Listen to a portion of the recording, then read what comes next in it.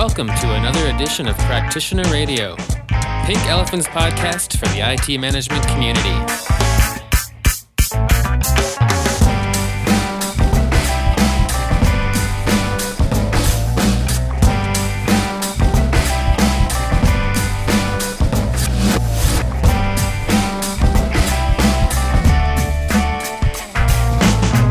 Welcome to Practitioner Radio, Pink Elephant's podcast for the IT service management community. The fastest 30 minutes in service management radio.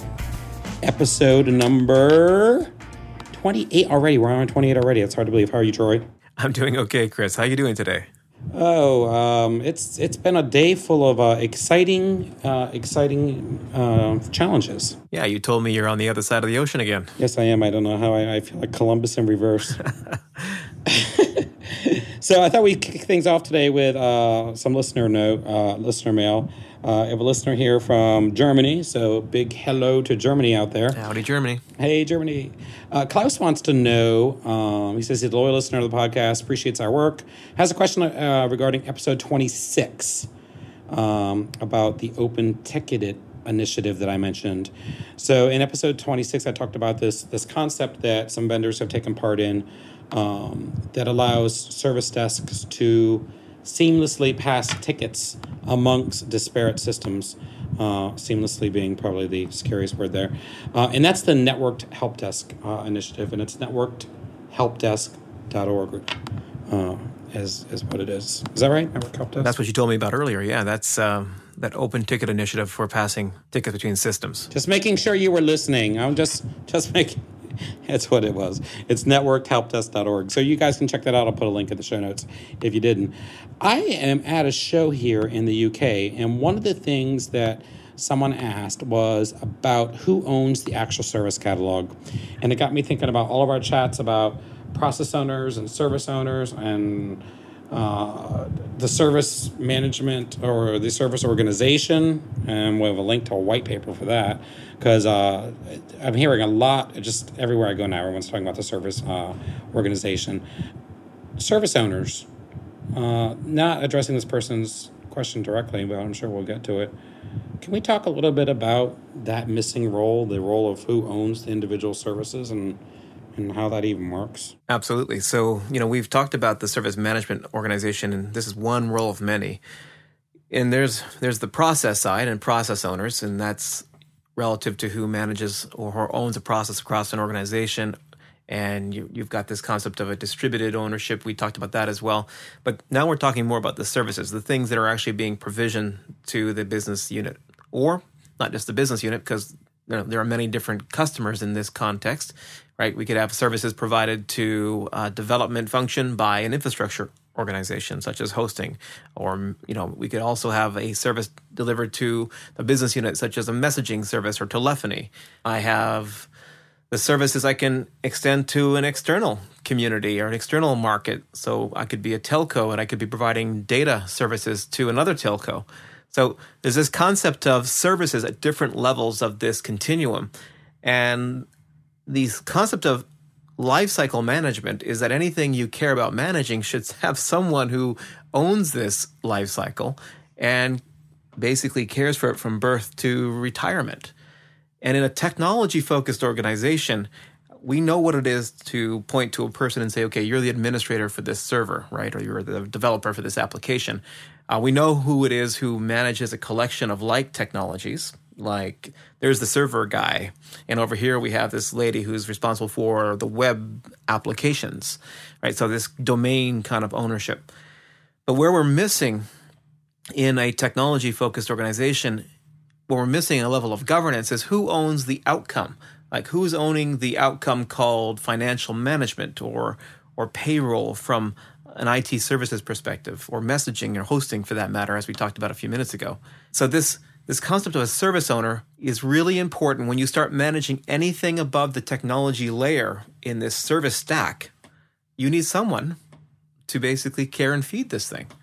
Look at it from, a glimmer in someone's eye to its strategy, to its plan, to its run.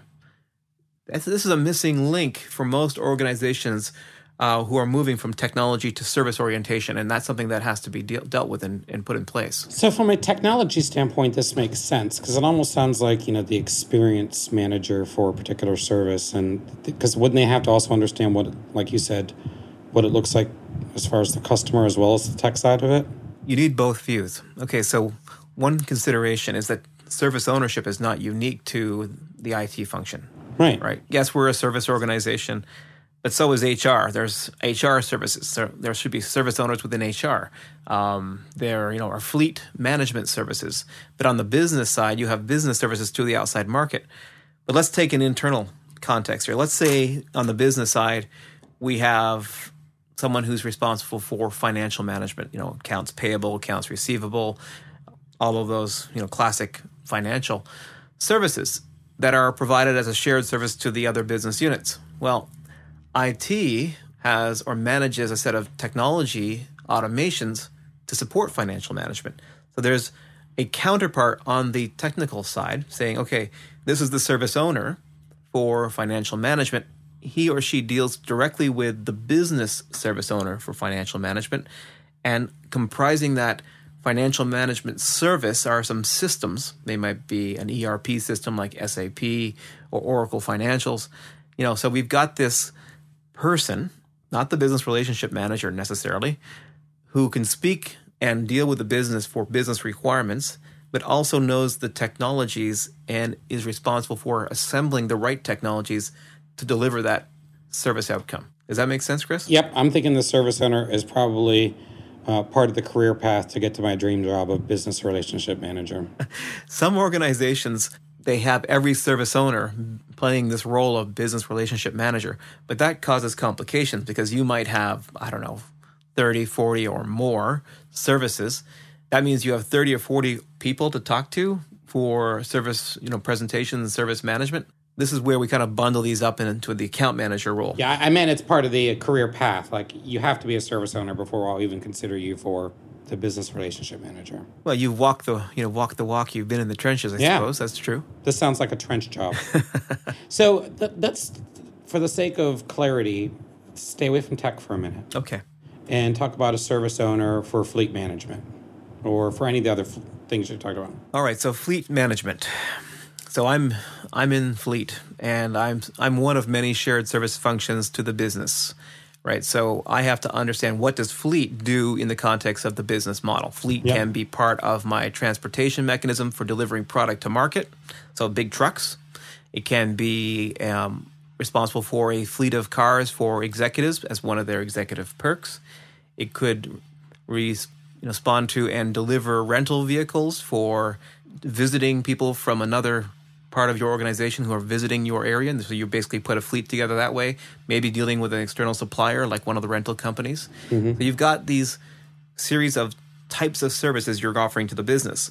So the service owner would have to understand the business requirement for each of these service areas and then develop an offer with the right resources, in this case, vehicles of different size and shape and attribute, with the right price point for the right business requirement. And as that business requirement changes, those offers change. And of course, they're dealing with the consumers of this fleet service to say what that change is.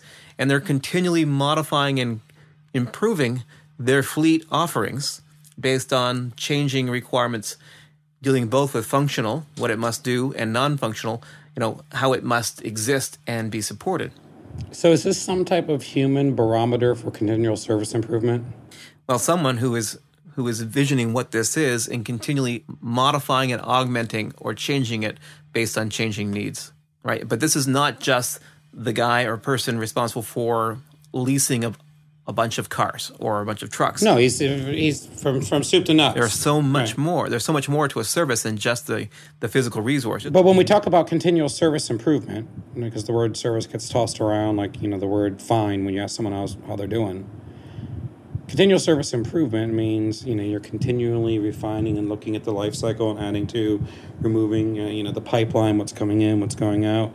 I would think a service owner, for that matter, would be responsible for making sure that it's constantly improving and meets the needs. And it's not just the product, right? Right. It's also the experience. We discussed this before, that the product, in this case, the car or the truck, is not the totality of the service being offered. No, it's the financial aspects of the service. It's the experience from the outside in with the customers that are using and consuming that service. It's understanding the needs of the business and the demand for that service. It's a lot of things, correct? Correct. So the product is only one element of the service experience, the service outcome, right? So being able to track the trucks through a GPS technology and understand where they are for point-of-time delivery at any moment would be part of that fleet service. You got to be a pretty expansive thinker. You have to understand the business requirement for the service to build that offer that meets the need. And the business requirement, yeah. Well, the business requirement, what business you're actually in, and actually probably it might be helpful if you understood something about the service. And the technology and or the resources that you need to build it. So you need to know both the technical aspect as well as the business requirement and marry those two together with the right ingredients. You're the chef. The service owner is like the chef who has to pick her ingredients from various suppliers and come up with an offering, an a la carte menu that the customer wants to buy from. Does the service owner have any input? Would they have anything to do with this service level agreement negotiations and creation of that documentation? Absolutely, because one of the things that we have to keep in mind is it's not just defining and developing an offer, which will be published in a catalog, correct, which is another discussion, but it's also about being involved in all the processes which are required to support the service. In fact, the one you just mentioned, service level management. So the service owner would be part of the negotiations and discussions for internal operational level agreements between different groups which own different elements of the service offering. That service level agreement now with the customer, right, my agreement about how I will deliver the service to the end consumer is also something the service owner would work with the service level management process owner to define. So it's really the service owner that actually bears the responsibility for definition. The service level management process works with the service owners to achieve those results. Reminds me of this scene in the original Superman movie, or at least the one from 1977, where they're on Krypton and Superman's parents are part of like this jury and they send those three bad guys off to space, but it's like all those people in that big judging room are like all service owners, and they find some rogue element and banish the email service back off into space until it explodes on the moon and then has superpowers and comes to take on the social media collaborative service. Wow, that's pushing it. All right, so wow, that was a stretch for me. But I see. Okay, whatever you want. Oh, you were there. Don't lie. You were there. Okay, you were there until I was there. I remember this movie. I'm just trying to build the correlations that you have. There's somebody in the audience, probably in Germany. So now let's role play. So now I have a better understanding using the fleet manager. I have a better understanding with the service level agreement information you give me. I want to be the service owner for a particular service in my infrastructure, and I want to talk to you about it as a consultant to help me understand what I need to think about. Okay, so let's talk about data centers. Yep. And the kind of services you'd find in an infrastructure type organization, because often that's in many times the place this service concept begins actually. So, you got a bunch of servers in a bunch of racks, right? But those servers and those racks and that data center environment and the power generation capability and the cooling generation, those are all specific elements to deliver a service called hosting, where I have come up with a number of different offers, and those offers might be represented by a development server of a certain size, A, B, and C, production server, a testing server, and literally you'd have these kind of products that are, part of this hosting service, but they would be just the forward-facing instantiation of the service, because built into that development server that I could ask for, whether it's physical or it's a virtual machine provisioned through cloud, or those types of activities. Not only do I have the physical or virtual server, but I have the monitoring built into that. I've got the security and auditing and compliance checking built into that. I have, let's say, the service level agreements that have been defined into this offer. We have the support that for, how to get access to support for it. So you have all of these elements that would be built into this hosting service, which is more than just the server that you're actually, provisioning as the product. So many people, when they're at conferences, to just go back to the conference I was just at, when they're talking about services, really start with, you see it all over the map, but most people seem to get to the point where they go, okay, they just almost get exhausted and they go, okay, I understand how to define a service. Now, I don't think a lot of people, I would have never, in listening to you just that last second, thought, oh, hosting service. But you went there, and I'm like, okay, you're right, that makes sense. I thought you can use something, but you went to the highest, purest level. So most people get that, and then they always go, okay, so I figured out how to build my service. How, or is it too soon to, once you've identified all the pieces and parts that make up that consumable service, the service owner, you just can't by proxy be the person or the teams.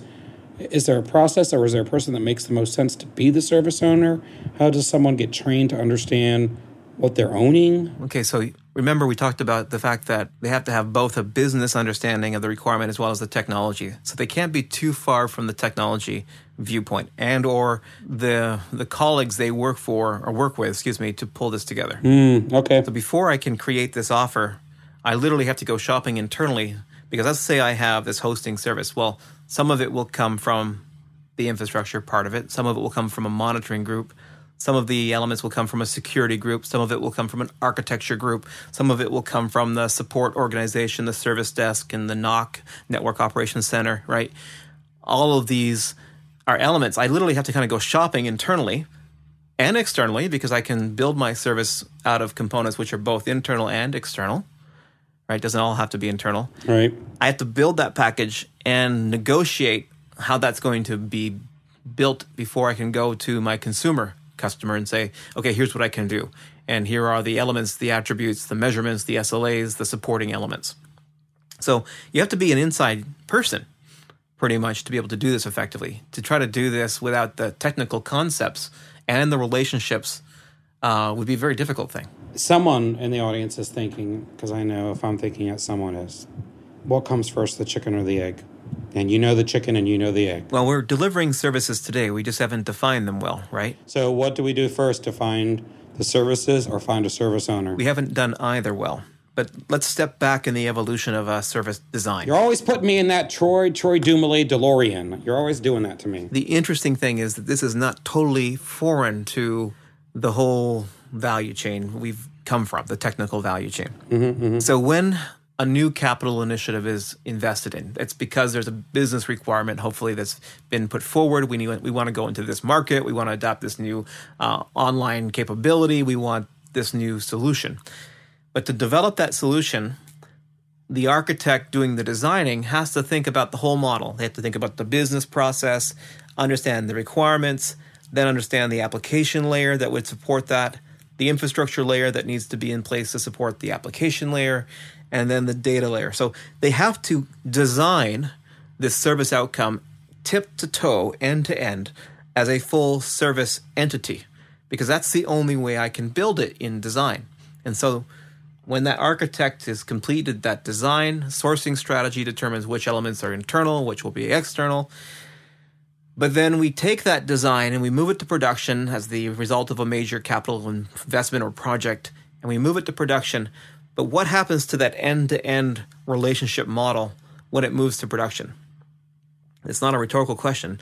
It literally evaporates. What was created as this end-to-end service concept in design, when moved to production, now is managed as if every component of it exists in mythical isolation. So we actually managed to design it in a service orientation, but when we move it to the run environment, we treated it as individual resources or domains.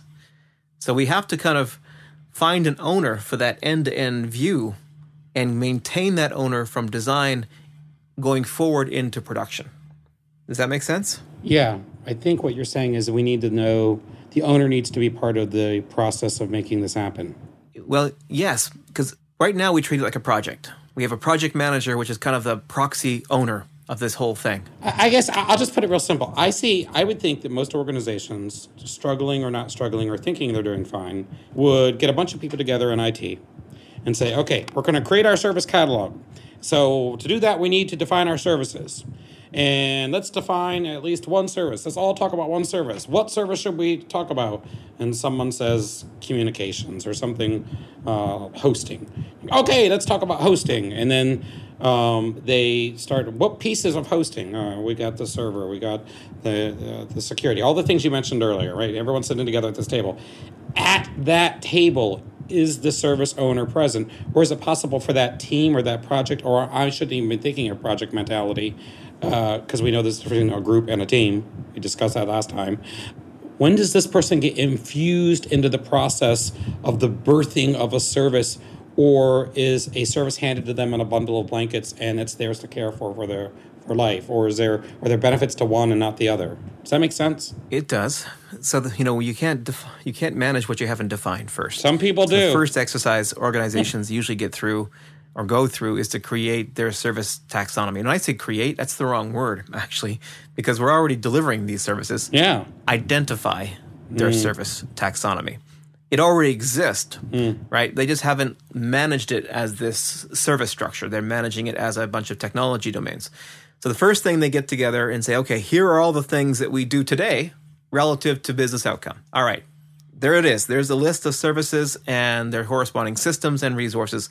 Now, the second question is who owns those areas, right? Because right now, very rarely will you find an organization that owns any resources other than that are within their functional area.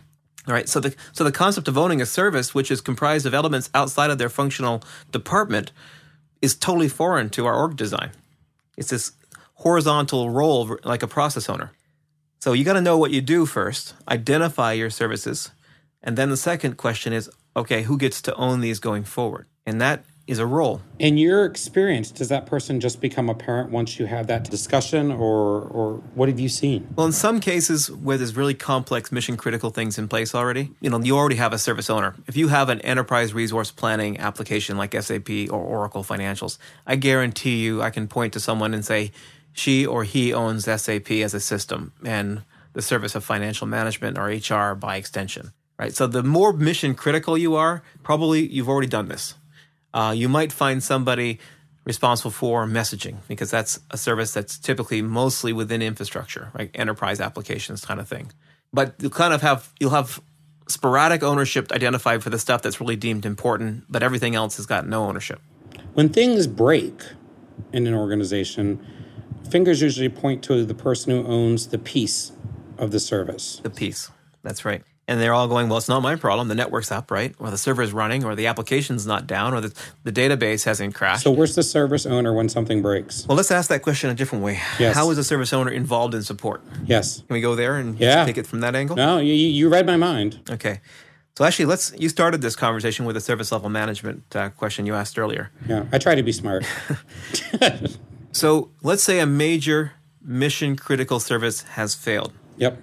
Part of the ITIL process of incident management is a major incident process. Yep. And many organizations will call the meeting, they'll call a war room together. Everyone will go to a conference room or a bridge will be opened, and everyone, basically all hands on deck, will be part of this major incident process. Yep. Who would be a critical person to be in that room or on that bridge call? The service owner, because he or she is responsible to communicate to the business what the current status of that service is and when it's likely to be back up. Because they're the senior sponsor within an IT context who owns the accountability for that offering to be provided as required. They'd have to be involved in the incident process. You follow me there? Oh, yeah. Let's keep going. Problem management. Over and over again, we experience incidents against this service outcome. When there's no one accountable or worried about the outcome as a service, we can totally go and basically live with the repeat issues over and over again because no one is accountable for it. Yeah. Everyone's got their little piece. But I call that the hamster wheel of death because we're willing to resolve the same incidents thousands of times. If I'm the service owner for that incident, I'm going to be asking some hard questions and get problem management involved and say, this is not acceptable. I've been called on the carpet 10 times this past month because of the same damn incident, repeat over. We need problem investigation done. So they would drive problem management. How about change and release? Most outages are caused by production changes to an outcome, to a service. not because we have a technical failure. That means there's a certain level of due diligence, production assurance we do with release management, and approvals for, promotion into production that change takes care of in scheduling. I would want to be, if I'm the service owner, one of the last points of approval to say, A, this change can go, yes or no, based on release having, defined that this is production ready and is ready to be moved to production based on all these criteria having been satisfied. So the service owner would be critical because, again, their skin is in the game and they're accountable, a critical reviewer and approver of both release acceptance and change readiness for promotion to production. Without that, no one else is, accountable for the outcome. They all have their little piece. So if I've got a process owner for change management, a service owner for hosting, and a business relationship manager sitting in a room, and there was some major incident, all three of those people would have different audiences they're responsible and communicate to. Yes, and I would be, if I was the service owner who was the owner of a very problematic, unstable service, be asking some very hard questions around the design, the availability, the capacity, the service continuity, all of those elements. The processes are enabling the service owner, and when they are in lack, the service owner is in a great deal of pain because they're in front of the firing line here if things go wrong. There's almost a second org chart. Think about your vertical traditional org charts. Yep. You have development, you have infrastructure, Yep. and each of those have vertical departments, right? Yep. Horizontally crossing both of these are services Yep. and processes. So in the same way as processes span functional structures, so do services.